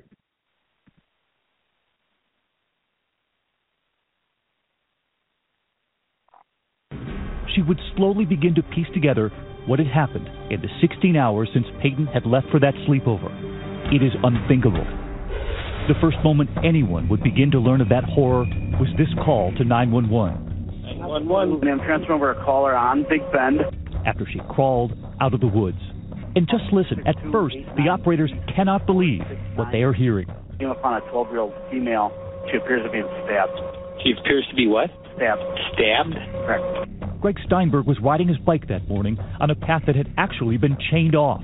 It was pure chance that he came this way. Sir, are you with her right now? Yes. Is she awake? She's awake. Is there any bleeding going on? Her clothing has got blood on it. Okay, and you found her and she was just laying there? Yeah. On that call, you can actually hear Greg comforting Peyton. Somebody's coming. Any minute. Who did that to you? And you were biking by and she says to you what? Could you help me, please? I've been stabbed multiple times. I quick got out my cell phone. I was shaking and dialed 911. I just stayed with the 911 operator, and I offered her water because I had a water bottle on my bike. The other thing she said was she's having trouble breathing. And she's right here laying on the grass. He watches as the ambulance rushes her away. The hospital, less than 4 miles away from that path. And when you looked at her, it was immediately apparent she'd been stabbed multiple times. Yeah, to her chest and abdomen and arm and leg. Doctors concerned she might not survive, and her mother, Stacy, has just been told Peyton has been rushed to the hospital. She's also been told it was her best friend, Morgan, who did this. She calls her husband. And I said, Peyton's been stabbed. Morgan stabbed Peyton. You need to come home. They need to rush Peyton into surgery. So then I really lost it. So you got in the car? Got in the car. Minutes later, arriving. So I walked into the trauma room that she was in, and she was pale as a ghost. She was terrified. She was crying. She couldn't breathe. But she saw you there. She saw me, and she put her hand out, and I rushed over to her, and I put my arms around her, and I laid next to her, and I hugged her, and I said, "You're going to be okay. It's going to be fine." But I could see that she was covered. Her arms and her legs and her abdomen, they were covered in stab wounds. They pull her away from her daughter, and she can soon hear the nurses counting. And all I hear is, there's 5 on her arm, there's 7 on her leg, and I'm thinking, what, 7? What? And one of the nurses says, all right, I count 19, and then the second nurse said, I count 19 as well. 19? What? There's no way. There were so many stab wounds, it took 2 nurses to count them, 19 in all. And her little girl is now being raced down the hall. Because then they took her into surgery. Did you say anything to Peyton as they were wheeling her away? That I loved her and that she would be okay. But there was something else Peyton's mother was thinking at the same time. Morgan didn't do this, is what's going through my head. There's no way. There's no way that's what happened. Morgan is 12. But that's exactly what investigators believe, that Morgan and the only other girl who was invited to that sleepover, Anissa Wire, did this. But they were nowhere to be found. They had run away and the police hadn't found them yet. And we just knew that Peyton told us Morgan stabbed her and the police hadn't been able to find the girls. And in fact, police believe those girls were walking. Yeah. And tonight, right here, we finally hear from the detectives, the investigators, who searched for those girls, who found them. Detective Michelle Trussoni on the stand just this week. And once they left that wooded area, they started walking. They could hear the sirens coming. They were going to find a mansion in the woods. Oh, the mansion, yeah, the mansion in the woods. They were going to the Nicolay Forest because they believed that there was a mansion there that Slenderman lived in. And this week, we heard the interrogation. Just listen to Morgan, her own voice, her own words, acknowledging who they were looking for. We tried to find Slenderman. Trying to find who? Slender. Who's Slenderman? He's this tall, faceless man who preys on children. A character named Slenderman, who police say they were hoping to impress, all while their 12-year-old friend Peyton is in the OR fighting off death. When we come back, the doctors who discover it is worse than anyone thought. We're with the surgeon who saves her. It's less than a millimeter between living and dying. Yes. Tonight, you'll hear much more from them in their own words. The hours of interrogation tapes just revealed. Why did they do this? What was discovered on their computers, their cell phones? And later tonight, right here, our time with the survivor, Peyton, and a brand new milestone 1 week ago tonight. A young girl you will never forget.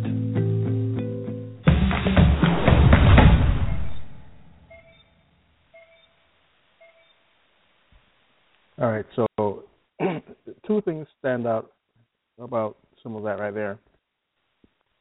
Is they are young girls, of course.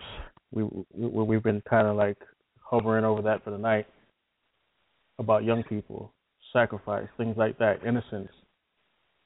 And here you have the young mind and heart of a 12-year-old and her friend that goes to do this hard thing to another young lady, 12 years old. And no one could ever imagine that they could get through or do this to their friend. And plotted out so well, too. Slenderman, as you've heard, preys on little children, just like Pan, Peter Pan, same concept, the Pied Piper. Just understand that not everything in folklore is just that. It's just a story. There's always a spirit behind some of these things. And I'm not saying that the person that made up Slenderman, I don't know anything about the guy. But look what happened here. After the internet took the internet by storm, went viral. So we're going to try to speed through this so that we can get to the next subject. So here's interview 3. She appears to be stabbed. She appears to be what? Stabbed. Stabbed? Correct. Waukesha, Wisconsin, just outside Milwaukee. And on a Saturday morning this past May, a horrific tale is just beginning to emerge. Is there any bleeding going on? Her clothing has got blood on it. Okay, and you found her and she was just laying there? Yeah. A birthday sleepover with 3 12-year-olds the night before. And now 2 girls are missing. The other, Peyton Leichner, has somehow crawled out of the woods, covered in stab wounds. 19 of them. She's now being wheeled into the operating room, having just told her mother her friends did this to her. they had run away and the police hadn't found them yet. And we just knew that Peyton told us Morgan stabbed her, and the police hadn't been able to find the girls. And in fact, police believe those girls were walking. Yeah. They were going to find a mansion in the woods. Oh, the mansion, yeah, the mansion in the woods. They were going to the Nicolay Forest because they believed that there was a mansion there that Slenderman lived in. Incredibly, police say those girls were now headed to find a mansion where they believed a fictitious internet character truly lived. A character named Slenderman, who police say they were hoping to impress.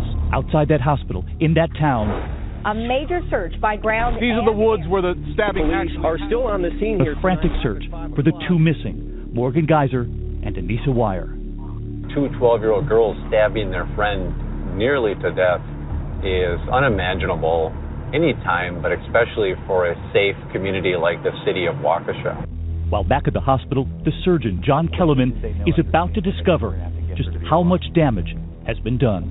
The knife came directly down at this point where this large branch was coming off of this major artery and cut through the tissue overlying it so that the vessels were totally exposed by this injury. The knife cut through the tissue, but not the artery itself. Exactly. The knife stopped at the wall of the artery. And had it not? Had it not, she would have had a major heart attack from the amount of bleeding and probably died within a minute or two. That close to death, nearly 5 hours after Peyton crawled out of those woods, the two other girls are found. They were right here along Interstate 94, heading out of Waukesha. A knife with a 5-inch blade found in one of the girls' bags. Police Chief Russell Jack takes us back to the spot. Both suspects had blood on their clothes. The knife from the stabbing was located in the backpack that was in the possession of the two suspects. Police say they were carrying clothes, granola bars, water bottles. One of the girls carrying a picture of her mother and father and siblings. She wanted to remember what they looked like after leaving her town for that imaginary mansion in the woods. Neither girl puts up a fight. Taken into custody, they would soon be questioned. Two parents were about to ask their daughter what happened too. At first, Peyton couldn't talk, writing to communicate. Do you remember the first message she wrote? I want to go home. I want to go home. When can I go home? And has Peyton talked at all about the horror of that moment? She told me she was scared. But the first time I asked her what she remembered about what happened, she said, all I remember is the pain. How well did you know these two other girls? It was Peyton's best friend. There was no question in your mind that they were best friends. They were best friends since about 4th grade. 4th grade is when we met Morgan for the first time. They say Peyton would talk to Morgan every night on the phone. Were there ever any red flags? They would have little arguments, but every 12-year-old girl has little arguments. Across town at the Waukesha Police Department, the two other friends at that sleepover now answering questions of their own. So, Rory, you want to comment on that? That piece right there? I think it's just self-explanatory. Just from what I see, what else is there to say that these people allow themselves to be possessed, and the parents were there, and they didn't realize, and they let their kids go. Yeah. And so here we come. We have 2 more clips, and the last one we're going to tie it into some of the interesting costumes that are coming out. All right, here we go. Ellen Gabler is a reporter at the Milwaukee Journal-Sentinel. She has followed this case closely. The thing that was the most surprising and shocking to me was how planned out this whole thing was. A plot, they tell police, that was in the works for months. You can't believe this is actually 12-year-olds, especially 12-year-old girls. They tell police they committed this crime in part out of their devotion to a character they discovered on the internet, Slenderman. A tall, faceless, mysterious figure, a fictional character who lurks in the background, sometimes peering over the shoulders of children. The story of Slenderman changing, evolving all the time, with help from fans all over the world, adding to the story online, giving this fictional character new life every day. He is the thing that we fear that we don't actually encounter, right? So we check under our beds for the Slender Man, but he's not actually there. Not there because he doesn't exist. But listen to what these two girls begin to tell police. Anissa Wire revealing to investigators it was Morgan's idea to kill Peyton, to prove themselves, quote, worthy to Slender Man. Anissa telling police her friend suggested, quote, we should be proxies for Slender. The girls were very clear with police that they were trying to kill the victim.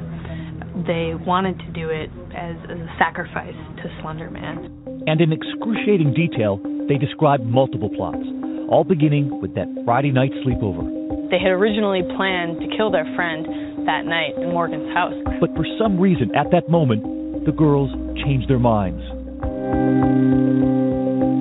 They brought her here to the park on Saturday morning to kill her in this bathroom. Their big concern was finding a drain for the blood to go down. But once inside that park bathroom, something happens between the girls, now hatching their second plot.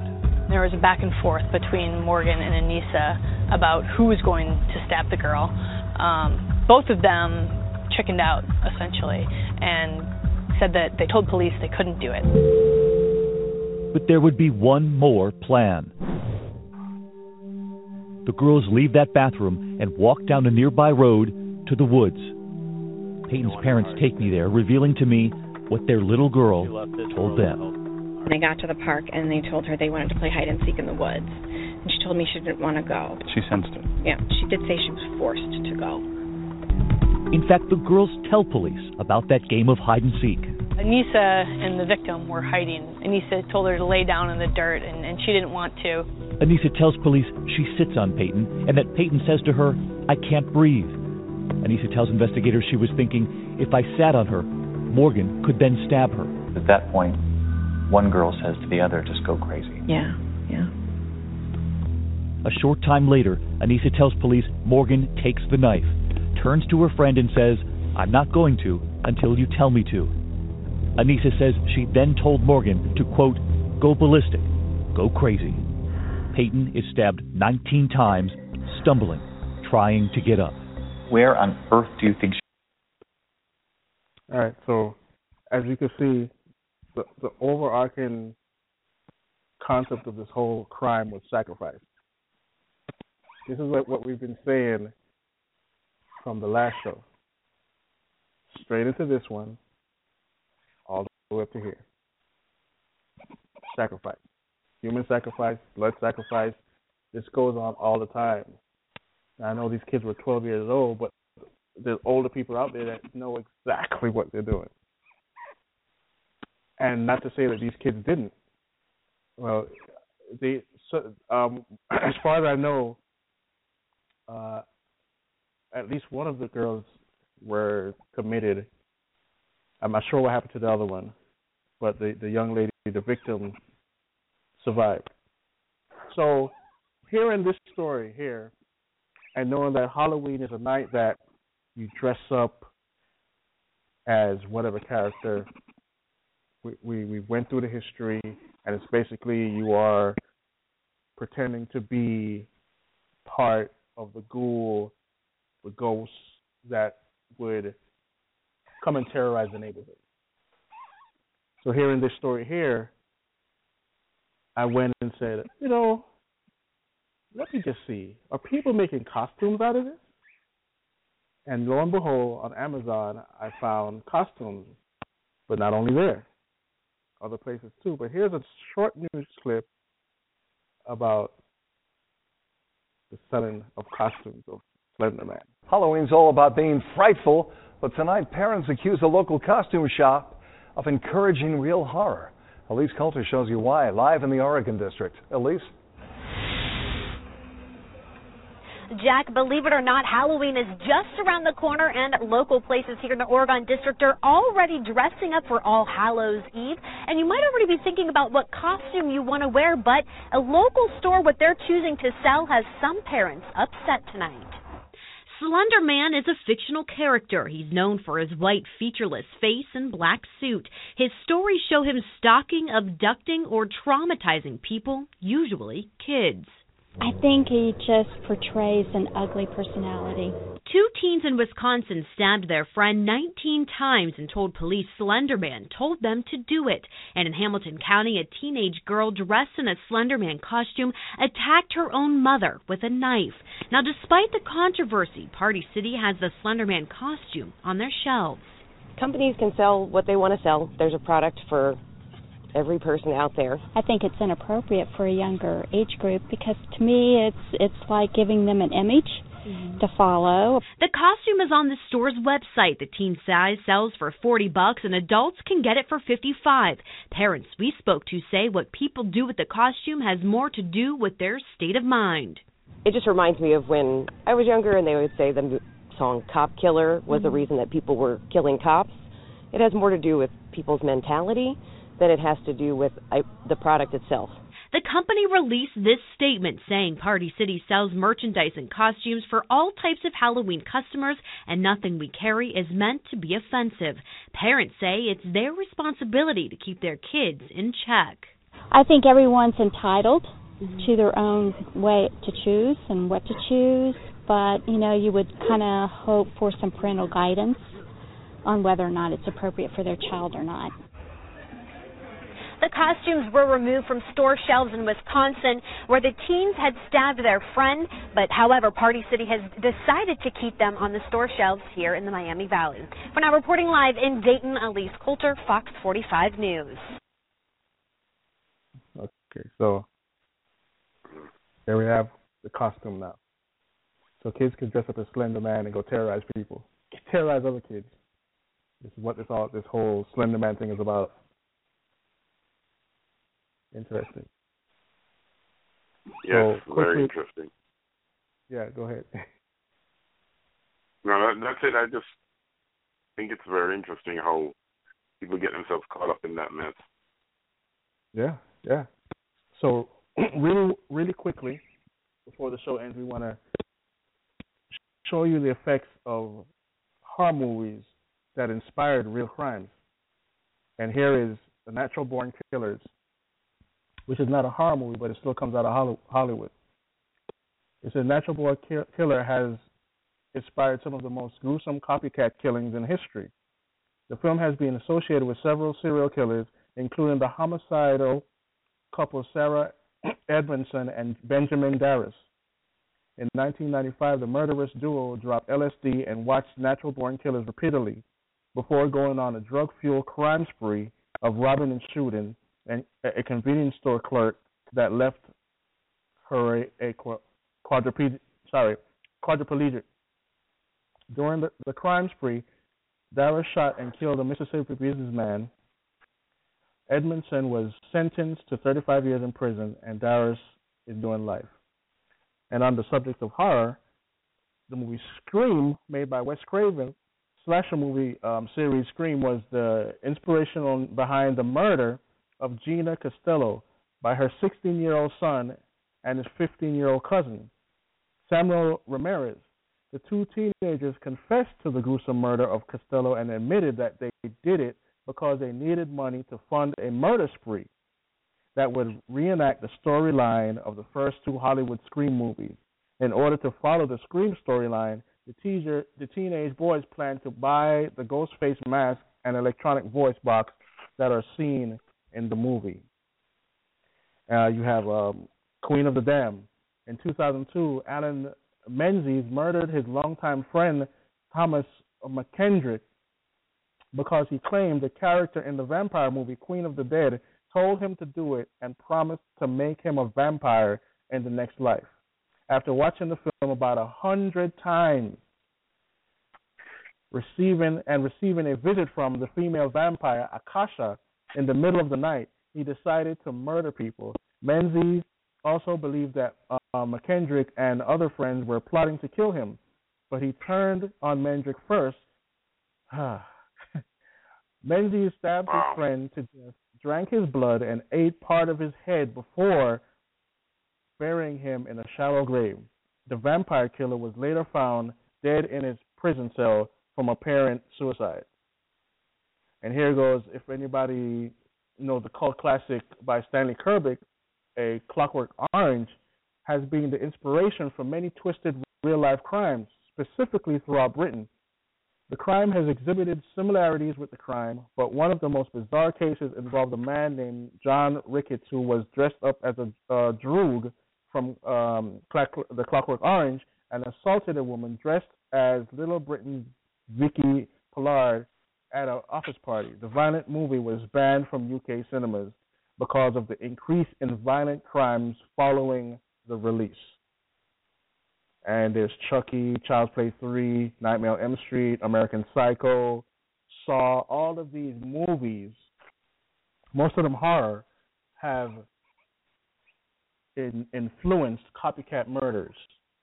So people say, this doesn't affect me, what I listen to, what I watch, it doesn't have anything to do with Halloween, The proof is in the pudding. It's right there. You can find it anywhere. But tradition and people's hearts that are close to truth, or hardened to truth, says, no way. I'm not giving this up. Are you crazy? That's the reality of it. But tonight, what's more important than talking about Halloween and the video games, the movies, Slender Man, is, does your heart belong to Jesus? Because ultimately, none of this here will matter when you're standing in front of the white throne to be judged. It's just that simple. And the gospel is something that's very simple to understand. Once the Holy Spirit moves your heart towards Jesus Christ, it's either you respond or you don't. And how many of you out there listening tonight heard what we say and how we're connecting it to the Bible, the thing that God said to stay away from, the witchcraft and the sorcery and all these things that come with Halloween. Will you continue to ignore it as a Christian or even a non-Christian? Will you turn your hearts to Jesus? Yep. That's the most important decision you have to make tonight. My brother Rory. I think it's just very important that everybody do what we said. Remember the passage of scripture that we read tonight came from Deuteronomy that we talked about. Deuteronomy 18, 9 to 14. The Bible is clear about what we should stay away from. Don't be partakers in anything of it. Anything of it. You heard the young lady's testimony where she came and she told you the dangers of Halloween and what it signifies. I hope this has helped everyone to really look at Halloween for what it really is, and that we will turn to Jesus Christ, the author and finisher of our faith, and that you will find out for yourselves who he really is, and not to be involved in these things. Yes, there's Hollywood, there's video games, there's a lot of different things that are out there that are trying to steal our time, take us away from what is really, really true. And we have to also, I just want to say to everyone, the Bible says when Jesus comes, he says, and I think it was Jesus answering, he said, I am the way, I am the truth, I am the life. No man comes to the Father but by me. He said, I am the way. He's the only way. I am the truth. He's telling you the truth. Everyone wants to hear the truth. He said, I am the life eternal. No one, you can't get to the Father but only by him. He died for our sins, and that's it. Have a great evening, and God bless. Amen. Good night, everyone. What are we going to do as a church? Our souls need to wake up. We need to respond to the gospel of Jesus. He said, go into the world. We don't want to deal with reality, Christian. We don't even want to deal with reality, even though we've been saved from this place. I'm calling on you today in the name of Jesus to rise up to the call of God. Christ is coming back soon. If I start telling people about hell, I might just scare them off. Where are you going to scare them off to? Hell number 2?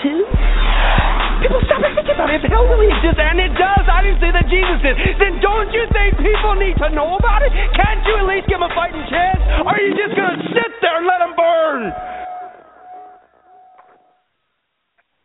Planning a spring break getaway? Well, with the Capital One Venture Card, you earn unlimited double miles on any purchase you make today and every day. And those miles add up to get you closer to that trip to paradise. Every vanilla soy latte, double miles. Every time you pump gas, double miles. Even when you buy a set of Monogram beach towels, yep, double miles. You earn unlimited double miles on every purchase, and then you go. The Capital One Venture Card, the card that takes you there. What's in your wallet? Capital One Bank USA, N.A.